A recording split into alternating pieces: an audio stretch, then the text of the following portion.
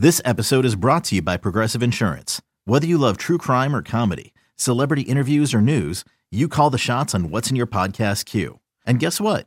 Now you can call them on your auto insurance too with the Name Your Price tool from Progressive. It works just the way it sounds. You tell Progressive how much you want to pay for car insurance, and they'll show you coverage options that fit your budget. Get your quote today at Progressive.com to join the over 28 million drivers who trust Progressive. Progressive Casualty Insurance Company and Affiliates. Price and coverage match limited by state law. This is A's Cast Live, your comprehensive look at the Oakland Athletics. Launch to left field deep. Bam going back, looking up. He will watch it fly. And 29 other MLB clubs. 2-2 pitch on Trout, and he blasts one. Way back. Goal for Yelich. Cody Bellinger hits one out. Pete Alonso, he's your home run derby champion. Join us as we take you inside the baseball universe. From spin rate to juiced balls to game-changing moments, we have you covered.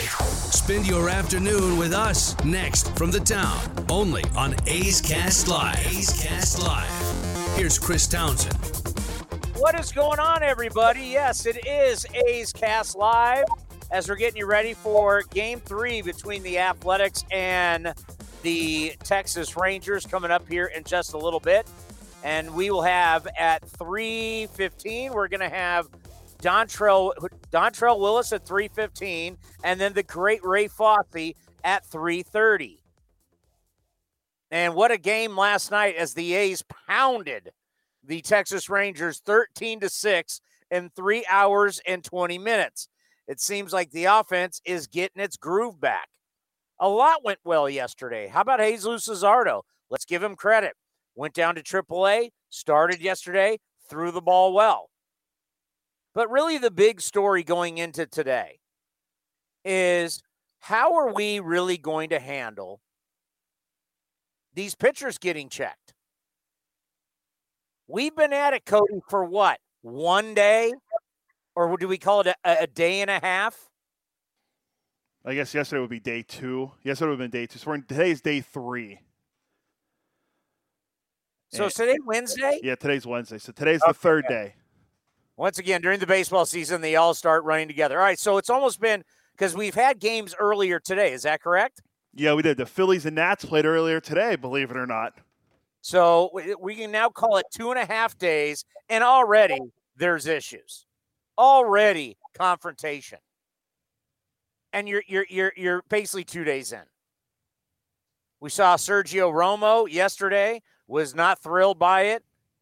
You know, pitchers who do not have a good outing and you're going to come off and say, hey, I want to check you.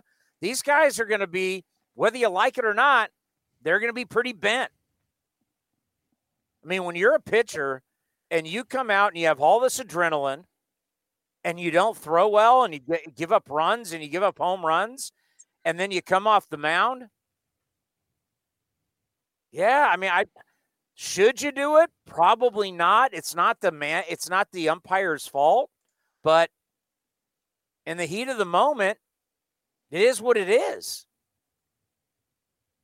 And then you had Max Scherzer checked not once, not twice, 3 times by Joe Girardi yesterday, to where they're now making him take his hat off and checking his hair. Like, how is this going to go down day after day after day?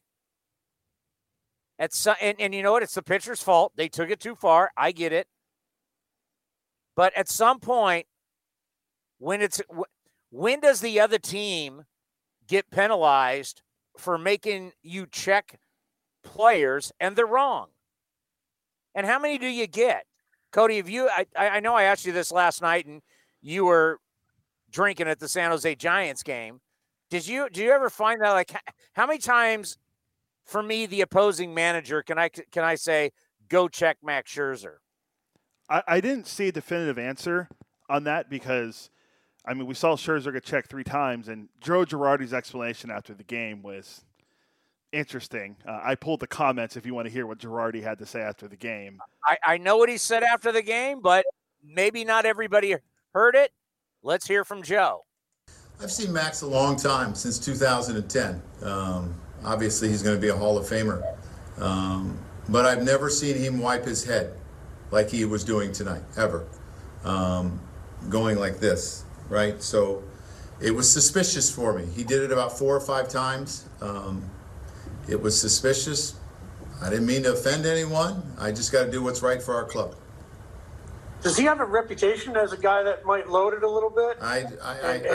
Maybe you had a heads up there? No, I didn't have any heads up. But again, like I said, I've seen Max pitch a long time, and I've never seen him do that, and that's why I did it. And what prompted you the next inning to go on the field and basically challenge the club? No, I wasn't challenging the club. There were some coaches that were screaming at me, right, and coaches that I know, and it bothered me, right? I mean, I'm not playing games, trying to win games here. I'm not playing games, and I have respect for the other people over there. I have respect for what Max has done in his career. But again, I got to do what's right for our team. 2 days into the process, and this is where we're at. Wow. Once again, we're not talking about young players that are great.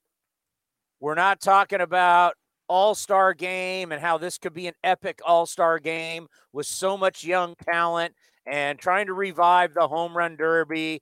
And Shohei Ohtani's amazing. This guy's going to be in home run derby. Is he going to pitch in the game? Is he going to hit in the game? There's so many good things we could be talking about, but we're not. Because this is what is the most interesting thing going on in the game right now. What would he have in his hair? I mean, that would be going to not loading up the baseball for grip. If you're going to go to your hair, I don't know where they were playing. Were they playing in Washington? But it doesn't matter. It was in Philly. In Washington or Philly right now, it is humid as hell. And if you've ever been in humidity, what happens to your head when you're in humidity with a hat on? I can tell you, you sweat, and you sweat a lot. How is Max Scherzer getting grip? If anything, he'd be doing the Gaylord Perry, and he'd have some Vagisil. You put snot on the ball, but that wouldn't be for grip. So Joe Girardi yesterday was just messing with Max Scherzer. Why? Because he could. Because Max Scherzer was dominant, even though he was 5 and dive. I believe he was 5 and dive. Yeah, he won 5 innings. Struck out 8, walked 3 in that start. And Scherzer even said after the game it wasn't very hot out. So I don't know. He was pretty much saying, like, you know, after the game, like you know, why is he going to me? It wasn't even hot. Like, it's not like I was going through, you know, rubbing through my hair or anything like that. Like, it's not like it was a hot day. You wouldn't put spider tack in your hair. Yeah. So put it this way: a pitcher that goes out on the mound is going to sweat. You're going to perspire. No matter what. I mean, your heart rate's up, blood's moving all through your body, you got adrenaline going, you're going to sweat. So if you're going to your hair, you're not going to a sticky substance. You're going to moisture. Now, if I'm getting moisture from my head and rosin, that's legal. I don't know. I mean, I've never sprayed. Put it this way. I played a little golf today. I put some sunscreen on. I've never done it, though, on my hair. So I don't. But, I mean, we're 2 days in, and we already have controversy. Well, the commissioner has spoken, according to The Athletic. They have comments today in The Athletic from Commissioner Rob Manfred. The question was, how do you think the foreign substance crackdown is going? Here's what the commissioner had to say. I'm going to read the quotes from him. Remember, friend of the program, do not get after my commissioner. This is Commissioner Manfred's comments, not my own. This is in The Athletic. My view is the first 2 days have gone very well. We've had no objections for foreign substances. Players in general have been extremely cooperative. The inspections have taken place quickly and between innings. Frankly, the data suggests that we're making progress with respect to the issues and spin rate that caused us to undertake the effort in the first place. I understand the incident in Philadelphia was less than ideal, but that was one incident, and we expect that we will continue in the vast majority of cases so far without that kind of incident. So the commissioner believes that the first 2 days have gone very well. Outside of what happened in Philadelphia, there really hasn't been anything besides Sergio Romo ripping his belt off and dropping his pants, in a humorous way. Other than that, we haven't had a lot of issues. Yeah, but isn't that great for baseball, having a pitcher come off the mound and drop trowel? Yeah. My dad called me and asked me about it. He's like, what happened in that game? My dad, who doesn't even watch baseball, asked me about it. Well, and then here's the other thing that I saw yesterday on the YouTube broadcast, which I did like. I don't remember which Rangers reliever it was, but YouTube cameras went to the umpires as they checked this one pitcher, and the guy just did a half-ass job. He barely looked at his glove and his hat. In day 2, you already got umpires that are like, okay, you're good. They don't want to do this. The umpires, they're not into this. I mean, what do you think they're going to be like in August? You think they want to check every pitcher? You think they want to do this every single game? This may, you know how rules get implemented, and at the very start, I hate to say this for Raider fans, like the Tuck rule. Like after the Tuck rule game, the next season they started calling it for the first half of the season. You haven't seen it since. They're going to go through the motions here for a little bit. I don't know how long this is going to go, where we're checking every guy after every single outing. And they may check them, but it's going to be like a brief look at your hat, a brief look at your glove. I give you kind of, here's my belt. Okay. And who knows where I'm putting these substances. But if you're going to already, after 2 days, kind of just going through the motion, what does it tell you about this new rule? Well, even like last night, like you mentioned, I was at the San Jose Giants game watching them play Rancho Cucamonga, the Dodgers low A affiliate. They after every time a pitcher came out of the game, they checked the pitcher coming out of the game. They checked his glove, his mitt, and everything. And I was like, wow, they're even cracking down in low A, which of course they're going to. They even checked when they checked Shohei Ohtani today because he's pitching today against the Giants. When they did with Ohtani, he was smiling and like laughing the whole time they were doing it. Like Ohtani was he was causing no issues the whole time.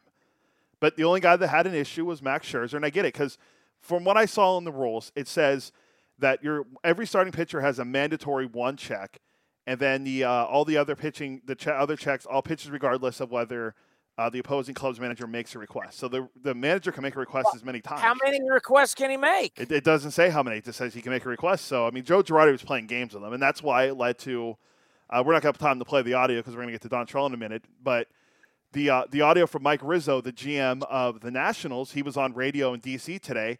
He pretty much called Joe Girardi a con artist. Ooh. And he said he was playing games. He was just playing games the whole time. Ooh. Wait, we're at 3:50. We don't have Dontrelle for 3 minutes. How long is this cut? 2 minutes long. Let's play it. All right. Here's Mike Rizzo on with 106.7 The Fan in D.C. Do you think Girardi was playing games there? Of course he was. What are we, idiots? Of course he was. It's embarrassing. Our partner, Eric It's embarrassing for Girardi. It's embarrassing for the Phillies. It's embarrassing for baseball. Yes, he was playing games, and hey, that's his right. Gamesmanship had nothing to do with substances. He had no probable cause to ask for it. The ump shouldn't have allowed it.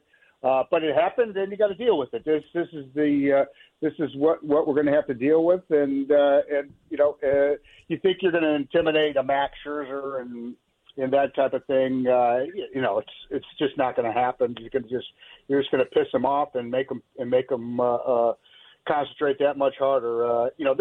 This is about breaking Max's rhythm and frustrating him and that type of thing. And it didn't work. Our bullpen pitched great. We got some timely hits and we beat the Phillies. So we move on. We play him today again. So that's good.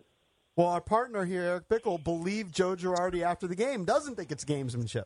No. I think that factored in. Don't speak for me. I think it factored in. But I do believe him when he said he just was flummoxed by him going to his head all the time. I think he tried to get him off his rhythm a little bit. But I think ultimately, I agree with Mike, too. That backfires. I think you do that with other pitchers. But if you piss off Max Scherzer, that's going to go the other way on you. So I don't think that was necessarily his goal. That was his goal. He's a con artist. He got you. He got you in the con. So you believe it, and that's just that's the way it is. He's been doing that for years on TV, and that's wow. So hold on, you're not cool. A Joe Girardi fan at all. Doesn't sound like it. No, I love Joe Girardi. I've seen him play since he was in high school in Peoria, Illinois. Scouted him in Northwestern. I know him well, but I know him well. You know him too well. You know him too well, Riz.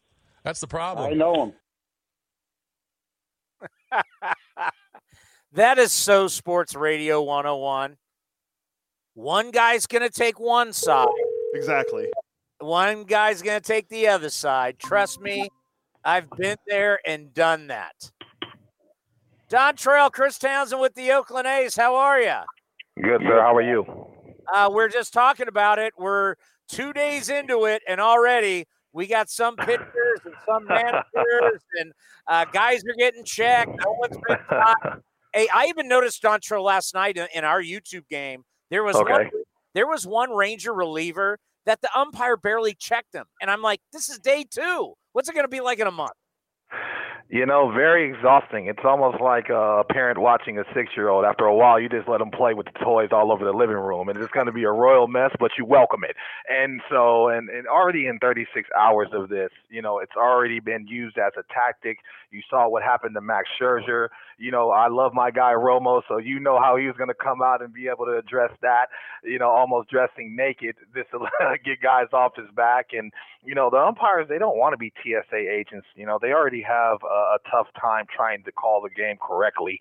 So, but, you know, checking scalp, checking belts, it's really turned into a mess. And the one aspect I talked to Dallas Braden about is, you know, you're going to see managers try to use this as a tactic to try to get in the head of the starting pitcher or the reliever, especially if they're rolling. And you've already seen that already in day 2. Yeah. How bad of a look is that for our game? If a guy goes out there and he's just, let's say Dontrelle Willis back in the day is out there just dominating a team, and now because you're dominating, the other manager is saying, hey, go check him a couple innings in a row. I mean, what are you going to do? Well, you know, you just try to handle it with class, but at the same time, you know, I mean, if I get angry enough, somebody might get some bacon cut off their back. And what I mean by that is somebody might get smoked, you know, just to try to send a message, you know, especially if you understand the tactic from the opposing manager, especially if he doesn't like you or, like we talked about earlier, trying to get into your head. But I don't think it's so much going to bother the pace of play. I just think the antics after a while doing this on a daily basis, I think you're going to see more and more guys express their anger and just be frustrated because being checked, I mean, like a Delta TSA agent every other inning or during the inning, it's going to get redundant after a while. And I was thinking, like Romo yesterday, and this is what it's going to be like going forward. If you're a reliever and you go out and you do not have a bad – and you have a bad outing, even a starter too, right? You're already going to be – you're agitated. You just gave up, right? You just gave up a 3-run home run or whatever you've just done has been negative, and now you come off the mound and they're going to check you. This could be – you could see a lot of guys not being thrilled with this after they give up some runs. Oh, absolutely. It's, you know, you've already seen the benches cleared. You saw Joe Girardi challenging Max Scherzer to a fight, which is something you don't see every day. But, you know, you just have to go into it with a mindset that you're going to be checked, you're going to be messed with. And then if you're not cheating, you have nothing to worry about. But I will say this, you know, half my friends are hitters. And the argument I make is, you know, when guys are cheating and putting a stick in them, you guys are still hitting 30, 40 home runs a year anyway. So, you know, and I'm not validating that. I'm just explaining, you know, if you talk to a lot of hitters, they rather have a guy that knows where the ball's going and has, you know, confidence, command to be able to come across the plate. And so the thing I'm watching is guys getting agitated and then more hit by batters because, you know, guys are going to lose the command of the baseball, especially in some of these drier areas and what have you. You know, tonight, James Kaprielian on the mound for the Athletics. Just how impressed have you been the way he's come up, owned the moment, and he's no question a member of this starting 5? You know, his mound presence is what sticks out to me. You know, every time he deals with adversity, you know, we've seen him throw a ball away and help runners advance. He's like, that's okay. You know, I'll just go out there and just command the strike zone and continue to get, you know, execute pitch by pitch. Obviously, his stuff is plus, you know, fastball anywhere from 94 to 97 miles an hour. My slider, though, from him is the favorite pitch I love to see out of him because guys just don't pick up on the spin. But, you know, his mound presence is everything, and I don't see him going back to Las Vegas anytime soon, especially the spots he's been. He's already pitched big in Boston, pitched big in New York. So this is a guy that's going to be a mainstay for a long time. Yeah, my joke with him is the next time he goes to Vegas, it's going to be on vacation. Bellagio, right? Yeah, got to live your life. Yeah, it's going to be a pool party the next time. He's going to be golfing and he's going to be hanging out at the pool. You know, you were like this too. And when a guy has a lot of backwards Ks, it means guys aren't seeing him. And you had a lot of those. Just talk about that. When you have your good stuff, guys aren't seeing it and they're not swinging at strike three.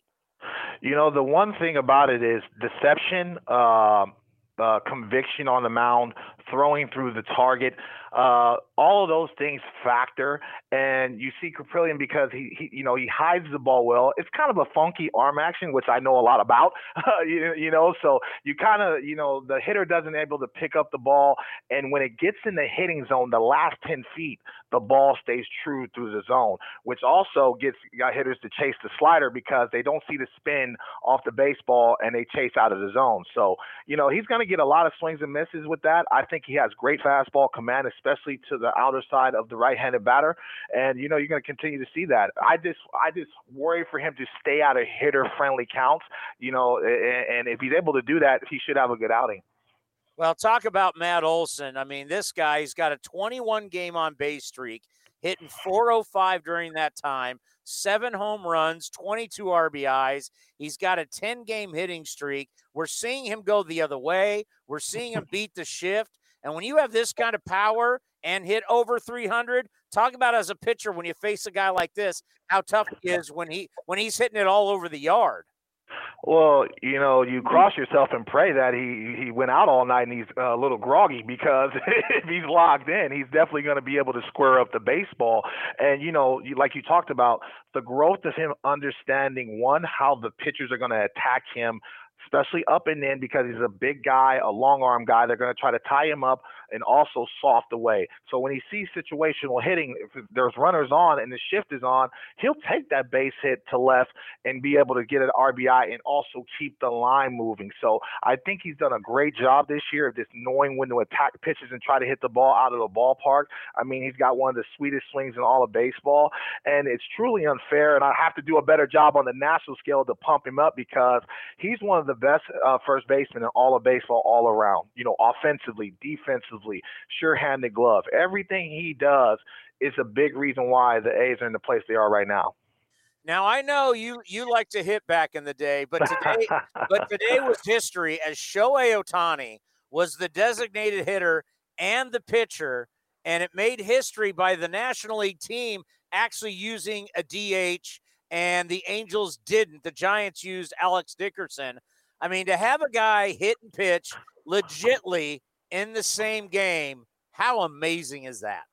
Wow, man, I watched a little bit of the game before I came to NBC, and it brought a tear to my eye. You know, I'm so proud, and it's so cool to be around and actually witness history. You know, Justin Upton's a really good friend of mine, and he said, Train, he's got more power than anybody I've ever seen. And I was like, no way. So I got a chance to see him firsthand in that cage, and the ball just absolutely jumps off his bat. Honestly, there's nothing that this guy can't do on the baseball field. I mean, he can run, he can throw. I mean, he can throw from the outfield. You can put him at first base. It doesn't matter. And he has power to all fields. I mean, the guy takes a swing like he's trying to hit a base hit, and the ball goes out of center field. I mean, it's truly, truly a marvel to see. And on the mound, he's still got ace stuff. You know, one of the nastiest breaking balls in all of baseball, and he can reach back and throw 100 miles an hour. I mean, this is a guy that you need to buy a ticket and see, even if you're not a fan of the Angels. And they say he's as fast as Mike Trout. Listen, he gets up the line in 4 strides. I'm like, look, CeCe Sabathia and me talked about him a lot, and he's truly the best baseball player on earth right now, hands down. It's just and I still can't believe scouts went over there and they went, oh, yeah, he's a great pitcher, but his bat won't play at the big league level. It's tough because, it's hard to be successful at the big league level at one position, whether you're a pitcher or a position player. We all know that. So, we put our insecurities off on him, and he's proven us wrong every single day. And to be honest with you, with the loss of Mike Trout for a significant time, he's the mainstay in that lineup. And obviously Justin Upton's been picking it up in that lineup as well. But he's been the main threat. And when you're the main threat every single time and you still factor, that proves that you're one of the best players in the game. Do you think this will open more eyes and allow more guys who potentially could do this get an opportunity at least to try? I don't know.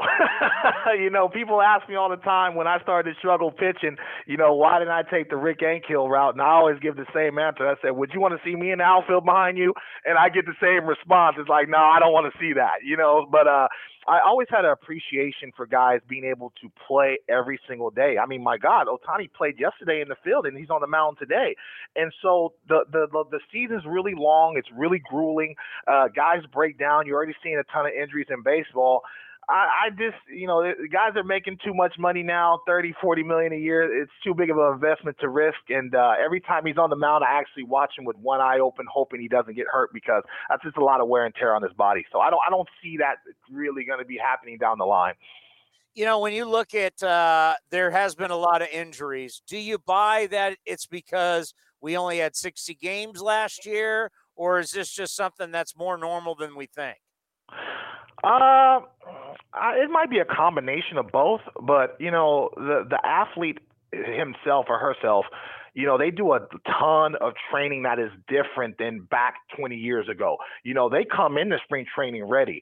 But when you're breaking your body down in December, October to try to get yourself ready for spring, that's still miles on a tire, if you know what I mean. So, you're seeing guys that are stronger and they're throwing harder, but at the same time, when you're throwing that slider at max effort at 92 miles an hour and you're swinging, for the fence every time, you're more prone to have wrist injuries. You're more prone to have elbow injuries and back injuries as well. So you're seeing a lot more of that because guys are this max effort. But rightfully so, because, the money and the contracts are so large in sports now, you kind of have to train that way to get yourself ready to get ahead of the curve. Hey, great stuff. We always love having you on the program. Have a great broadcast tonight. All right, thanks. Thanks for having me. Dontrelle Willis, you'll see him on NBC Sports California, A's pre- and post-game live. Coming up next, it's Ray Fosse. It's a Wednesday right here on A's Cast Live. Hi, this is Sean Manaea. Sean Manaea has no-hit the Red Sox. And you're listening to A's Cast, your 24/7 destination for A's baseball. All right, I just looked this up. Let's see if it's going to work here.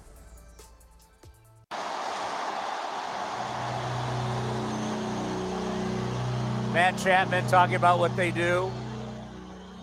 It was truly one of the great entrances in the history of sports. The Chicago Bulls back in the day. Just fitting for Ray Fosse. The Alan Parsons Project? I know my music. Can you hear it good, Cody? Yeah, I got it. It was incredible. Because this is one of the greatest basketball teams of all time. And the fans...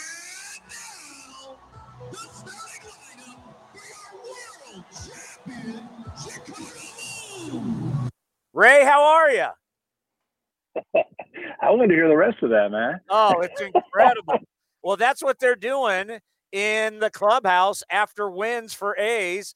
They got fog machines, they got laser, and they play this entrance song. And guys are taking free throws because they're now in the old Raiders locker room, which is a really a huge locker room. They're having a good time, Ray.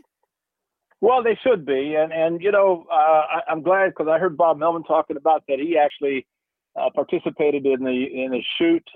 They gave him maybe when he eclipsed the record or tied the record for most victories as a coach or manager of the Athletics, Oakland Athletics. And but yeah, he said a lot of pressure. So I can imagine. I mean, you got the entire ball club plus staff, and they're all. I'm sure it's not mandatory, but you better be there. And so when they're shooting the hoops and you miss, I can only imagine. But I've been in the Raiders locker room when they were the Raiders because the A's batting cage was just right outside there. So there were times that I'd go into the Raiders locker room and do an interview, nice and quiet, very, very big. But I can only imagine now the way they have it set up.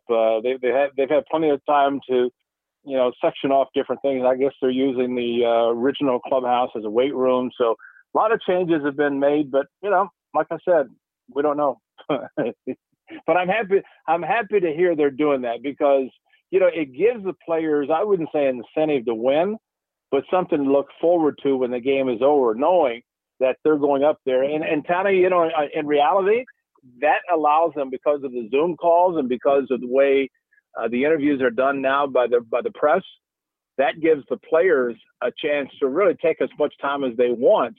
And then whomever is going to be asked to do a Zoom call goes and does it wherever they do it. So I think it works out great, and just keep winning, keep having those big celebrations, and I can only imagine how great that is. We were just happy to go in and get a beverage, so get dressed and leave, and that and we didn't even throw our uniforms and undergarments in the middle of the floor. We actually put them in baskets because then they took them straight to the laundry room to wash them. Now they just, wherever you are, you get out of whatever you're wearing and somebody picks it up for you. So times have changed, but it's just like the old saying goes, Townie. You go to somebody's house and you put your feet up on their end table, not end table, but their coffee table, and somebody says, "Do you do that in your own house?" I said, "No." Then why are you doing it here? So it's kind of the same thing. Do you take off your stuff and just throw it in the middle of the room at home? No, then don't do it here. But I'm happy for them. I'm happy that they're celebrating the way they are because they are playing well, and to come back last night to win the way they did, and everybody contributed. I think that was good. I don't know what happened to Cole Irvin because the way he was dominating 40 pitches in 4 innings, and then all of a sudden, but maybe it got to the point that he was throwing so many strikes that the Rangers hitters said, "Heck with this. We're not going to wait around to get behind with that 0-1 count that you always talk about. Might as well just jump on the first pitch," which they started doing. Next thing you know, they put together some runs, and fortunately, they being the Rangers made a few mistakes, which helped the A's add on a little bit later. Yeah, I mean, it's one of those games where you get out to that early lead, and it's just, you got to keep maintaining it. But the good thing was late in the game, adding on, and I think the fact that you only had to have Lou Trevino for 2 pitches looms well for the next 2 days. I'm glad you brought that up, Tony, because I actually said it on radio last night. We were doing our A's Cast radio, Oakland A's Cast on the radio, and I was happy to be on with Ken and Vince doing that game, but and doing the same tonight. But when Lou got out of the jam, now selfishly he could have gone back out for the 9th and gotten a save, but as I said then, and I'll say now, that's the way this club is. That very unselfish. That more than likely Bob Melvin and Scott Emerson didn't even have to talk to Lou Trevino. It was just assumed that, hey, I got out of the jam. I don't need this save for my resume, for my totals for the season.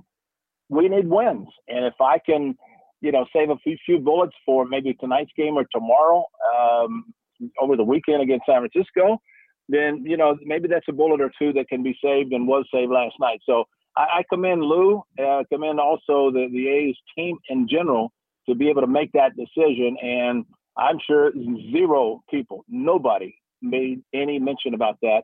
And I thought it was admirable on Lou's part and the ball club's part to be able to do that.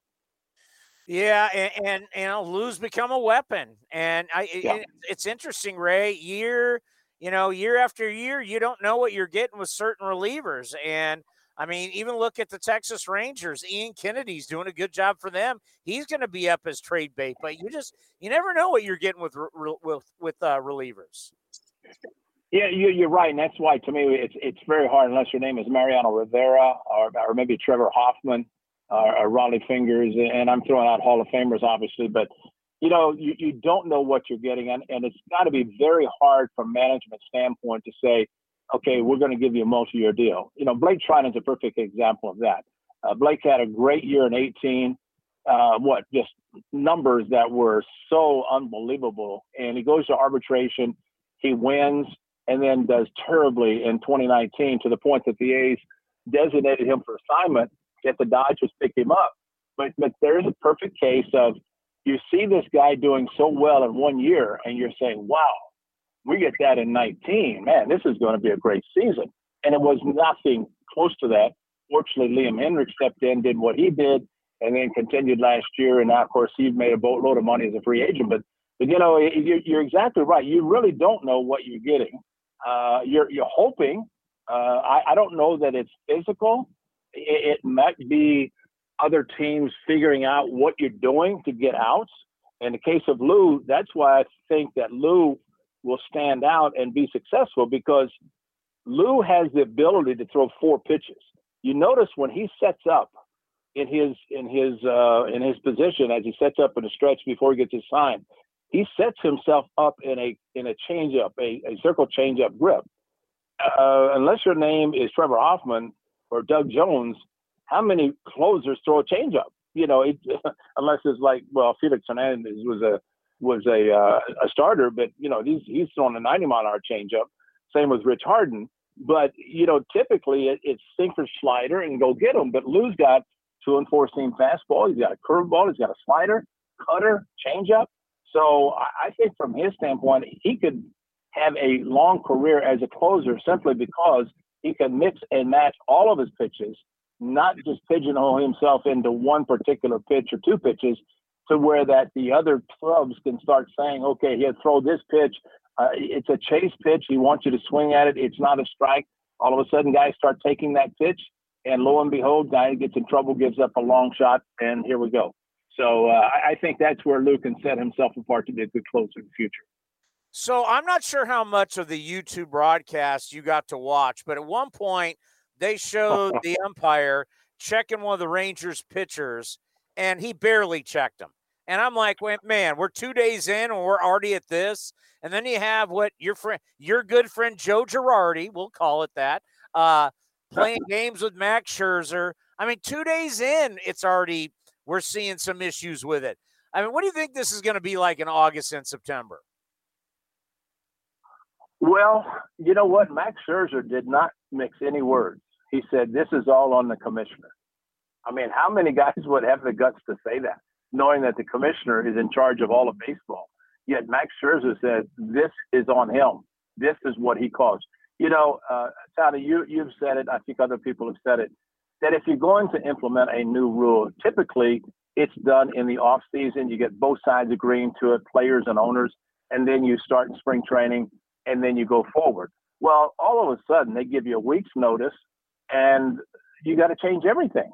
And just because the spin rate comes out, I just wonder if in the scouting reports, the spin rate was not mentioned for all the pitches. If we'd had still some of the same stuff that's going on now. I asked Dallas Braden when the A's were home this last homestand, and, we had never talking about this. I said, Dallas as a pitcher, how much is what's happening now with the substance related to the spin rate that they're all talking about? He said 100%, because it makes sense, Johnny, that if you're looking at the spin rate, I mean, I can't imagine 2 and 4 seam fastball. They've got spin rates. They've got a curveball, a slider, changeup. I'm going, how do you do this? Maybe it's all based on velocity and all that kind of stuff with movement. But there's a mention of the spin rate. So let's say hypothetically a spin rate on a fastball is 2,300, and then it drops down to 2,100. Whoa, something's wrong here. What were you using? to jump it up 200 points, and now it's down 200. So I just think that Tyler Glasnow probably was correct, and Max Scherzer saying that if you're going to do this, do it in the off season and the beginning of spring training. Don't do it in the middle of the season where you have so many guys concerned. And back to your original point, it was ridiculous last night. And then, you know, there was a shot of Ohtani. I guess he pitched today, and he came off the mound, and, you know, he took off his cap and gave him his glove and then said thank you and all this kind of stuff. Well, you know, my thinking always has been, let's say a reliever comes in, Townie. He comes in out of the bullpen. He pitches to three batters, or let's say he gets a 1-2-3 inning. He's checked when he comes off the mound. Let's say they find something. Do they replay that half inning?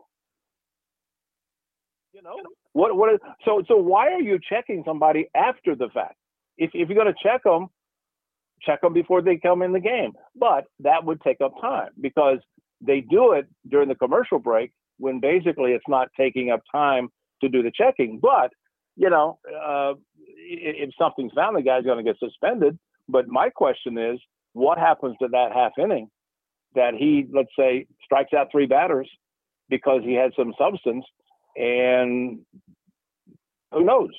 So why not check you beforehand? So I think there's a lot of things that are going on in this new rule that could be changed, but it's going to be hard to do it during the season. We're 75 games into the season of 162. You know, it's going to be really different. I'm anxious to find out that once the American National League All-Star teams get together, and then you start getting former players talking about different things, getting their opinions on, you know, when to do it, when not to do it, why are you doing it? It's got to be kind of an interesting conversation piece going forward this summer. Well, yeah, and if Girardi and guys like Girardi are going to go out and they're going to make pitchers be checked 3-4 times, I mean, at what point, I mean, how many times can you do it? How can you time? I mean, if you're using it as a way to make the pitcher angry and get him off his game, is there going to be any penalties for the opposing manager if they keep calling for it? I mean, you know, it's kind of, I don't know, wild, wild west. We have no idea, like, really what the true rules are with this thing. I don't think there are any, Tony. I really don't think. And, you know, for people who want to go back in the history and look at 1972, I think I started to mention this one time with you, but Ken Espromonte was managing Cleveland, and the American League president sent down a letter stating that at any time during a ball game, an opposing manager can ask the home plate umpire to check the pitcher for any foreign substance. Well, it was directed at one guy because that meeting that we had at Old Comiskey Park consisted of Gaylord Perry, Ken Espromonte, and me. And he was emphatic saying, you know, it's not just you. This was a Friday, Tony, on a Sunday afternoon, second game of a doubleheader. I think the score was 1-1 in the seventh inning. And I kept looking over. Gaylord was pitching. I kept looking over to Chuck Tanner. And I'm thinking, why aren't you coming out? Well, as Dick Allen strode to the plate, here comes Chuck Tanner. And so kind of a sleight of hand. And I stood at home plate with Dick Allen, and the umpire went to the mound and said, he's got nothing. Of course, he did. But the first pitch to Dick Allen, I called for slider because I figured that he had none. And I called for slider. And he shifted the B pitch, and it did nothing. And Dick Allen crushed for a home run. So that was a situation where it's like, do you call a chit, or do you wait until it really means something? Because it's just like with a batter hitting out of order. Do you do it as soon as you see it, or do you wait to see when he gets a hit that maybe decides the game? And then you pull out the lineup card and say he batted out of order. So, but Chuck Tanner did it, and you know the rest of that season, it was kind of funny, to be honest, to see the umpires. And remember Rod Carew, I know a friend of your program, came up to play with the Twins, and he goes, you know, these guys are so psyched out. They think he's throwing. He's not doing anything. And I said, yeah, Rodney, you're right.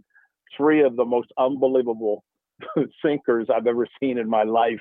As Rod Carew went back to the dugout shaking his head, I went, yep, they're just got it in their mind that they're thinking that he's throwing something that he's really not. But you know, Toddy, then that was a different substance for different reasons.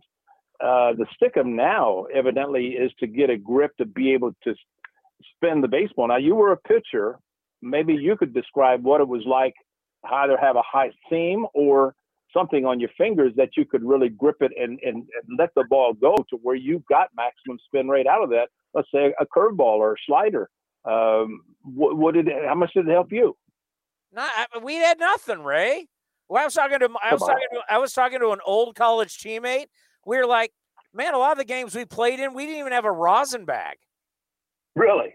Yeah. I mean, college, you got to remember, I played in the early 90s. It was a long time ago. We had no substances. The only guy that we ever thought used substances was Gaylord Perry. And I was never going to use Vaseline. I mean, I had no clue that. I look back on it now. No one ever talked about sunscreen. And, I mean, that just wasn't. You didn't even think. Now, if you had a scuffed ball and you could dig your nail into it for like a knuckle curve, then I'm all in. But actually having something on my fingers had nothing. Well, that's interesting. So you're talking about in the 90s. So all this evidently came around after that? And it had to be. I don't know anybody. I can ask around to guys that I played with because we're all still good friends. Like, did you ever use pine tar? I mean, I don't know. I mean, I wouldn't even think about pine tar putting that on the ball. But then again, Ray, I was just getting up there throwing as hard as I could. That's all. Yeah. But, you know, I could see where if you had some sort of stickum on your fingers, that when you grabbed any part of the baseball, you know, again, always look for seams, and you can see pitchers taking their fingernails and taking the seams of a baseball and lifting them. Correct. So they would be able to get a higher seam and better spin rate off of that.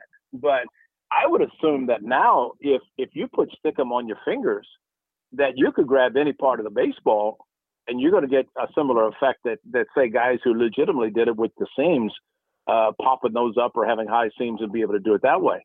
So I don't know, but all I know, it's causing a lot of havoc, and it's causing people to be aware of, someone on your show talked about Frankie Montas' splitter the other night, that maybe whatever he might have been using, yet Gossman, who I think is pitching, did he pitch today against Ohtani? I don't know. But anyway, Gossman with the Giants said, I throw a lot of change-ups and splitters. I have to use any of this stuff because I put the baseball between my index and middle finger on my throwing hand.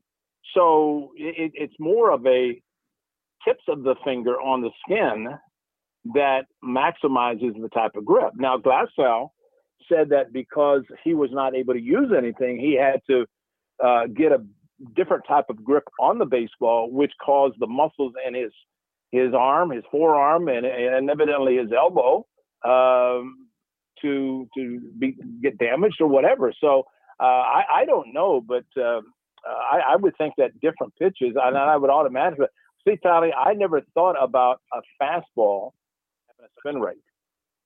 I never thought about that. I could understand a curveball or a slider, but I could never imagine how they could determine the spin rate on a four-seam fastball or two-seam fastball. The two-seam fastball, you see the movement. I don't care what the spin rate is. The ball's moving. You know, it moves from, let's say, middle of the plate, righty to lefty, and it moves off the plate. To me, that's a great two-seam fastball. Now, how the stickum, how that affects it, I have no clue. Four-seam fastball, there was a shot last night. It was a great slow-mo that showed a four-seam fastball that was absolutely crushed. And you could see the grip of the baseball by the pitcher, which basically a four-seam, you take the horseshoe and you take the seams of a baseball and you just, essentially they're on two of the seams, and then it's the same on the other side. So there's your four-seam fastball, and two-seam is offset, but I just don't see how they would be able to get spin rates, but I guess they can, because that's all they talk about now, spin rate. Well, Ray, back in the day when I wanted Stickum, I'm so old school. I'd go shake hands with Jack Tatum or the Hall of Famer Fred Biletnikoff. I did real Stickum back in the day, like the Raiders. Yeah, the Raiders. Hey, was it? I was trying to think the other day. Slippery elm, isn't that what they use to put in the mouth to get liquid to be able to throw the true spitter? And then they outlawed slippery elm. It was like a piece of wood that I think you put in your mouth, and it created saliva, and you could put your fingers in your mouth and create movement on a baseball by doing it that way. But I remember slippery elm. If you look it up, I think it was outlawed. But you think about, Tally, how many guys you're allowed to go to your fingers on the mound, which you were not able to before, as long as you wipe your fingers. So if someone is not going to his mouth, does he not want to taste what he's putting on the baseball? So, sometimes you can just watch a pitcher and see what he does. If he picks up the rosin, there's a lot of things. And you know what's going to happen? You're going to get cameras. We saw what happened a few years ago with the center field camera in Houston. You're going to start seeing cameras now, maybe put up on Major League Baseball, that's strictly on the pitcher. An ISO camera strictly on the pitcher to see if he's doing anything, and then they'll have proof one way or the other if he is doing anything. But you know what, Tony? We're talking about something that who knows? It's boring. It's boring. It really is. It's totally. It really is. You know what, Ray? Like you've asked me, like, what did you use any? The only substance I was worried about back when I was playing was Bud Light. That was the only thing I was worried about. People would ask me, did I ever put a substance on a baseball? The answer is no, I never did. Because, first of all, I would not know how to do it and how it would affect the baseball. So if my pitcher did it, I just wanted to know that, let's say if there's a scuff on a baseball and I called for, let's say, a four-seam fastball and he threw the scuffed ball, and, more times than not, players don't know how to use a scuffed baseball. And, but you'd like to know, because there's going to be a tremendous amount of movement, with a scuffed baseball, like a two-seamer versus if you call a four-seam fastball. But, I don't know. I just think it's much to be said and done about nothing. And I think the way the umpires checked and have checked so far, it's kind of, hey, how you doing? Okay. First of all, I've never seen a substance put on the inside of a belt buckle. That was one of, they checked the hat, they checked the glove, they checked the arms. Okay, let's see your belt buckle. It's like you're going through the TSA. And they want to see if you don't even wear your belt anymore. Flip it over. See what you might have. So I don't know what they're looking for, but maybe somebody said, hey, you better check their belt buckles, because I heard that maybe they're putting something there. Like, come on, Well, first of all, how are you going to do that and be inconspicuous about going to your belt buckle? Sergio Romo was great last night, wasn't he? He walked up, threw his cap, threw his glove, took off his belt, started to take his pants. Oh, hold on, enough. Two games in, we got a long way to go. And they had a split screen today of Max Scherzer kind of doing something similar, and Romo, and said the commissioner likes what's happening so far in the first two games. Yeah. All right, Ray, have a great call tonight on A's Cast, and we'll talk to you. I'll talk to you in just a little bit. Okay, buddy. Take care. Have a good evening. All right, quickly, what do you got for me, Commander? Quickly, because we only have we're over, but we'll do it quickly. Mike Foltynewicz, over under 5 innings tonight. His shortest outing, 2 2/3. His longest outing, 7 innings. He's done it 3 times. Because they, yesterday on the YouTube broadcast, they started the game with 9 runs or more, over and under. Obviously, it went the over. I'm going to go under. Okay. For Mike. Mike Foltynewicz has allowed 17 home runs on the year. That leads baseball. He's allowed 3 home runs in a game twice, once to the Angels, once to the Dodgers. Over under 2 home runs allowed tonight by Mike Foltynewicz against the A's. I'll go over. 2 on James Kaprielian. He has 42 strikeouts on the year. His career high is 9, but his last 3 starts, he's averaged totals of 6, 7, and 7. The Rangers have struck out 675 times. That's 21st in baseball. So that's actually only one question. Over under 6 strikeouts for James Kaprielian tonight versus the Texas Rangers. I will go over. Okay, that's it. That's all I got for you. I'm psyched. Let's get this thing going. I think when the A's start getting hot, they get exciting. Because when they hit in bunches. And if you saw last night, 13 runs. It was a great game as they scored 2 touchdowns and held the opposition to 2 field goals in their 13-6 victory. Coming up next is who?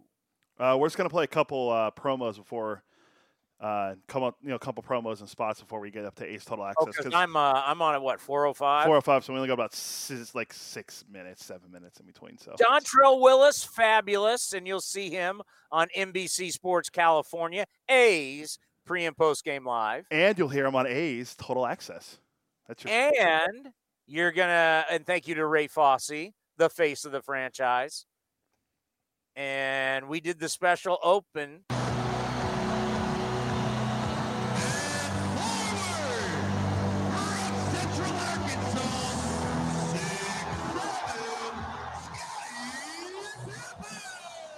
That's Alan Parsons' project. That's what's the song? Is that Sirius?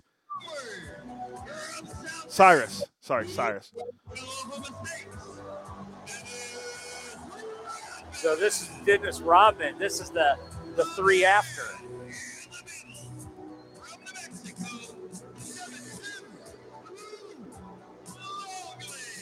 The old Luke Longley.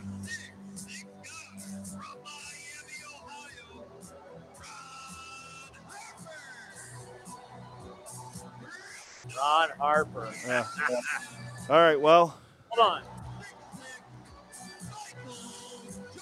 That guy from North Carolina. All right, we'll talk to you at 4:05. This has been a presentation of the Oakland Athletics.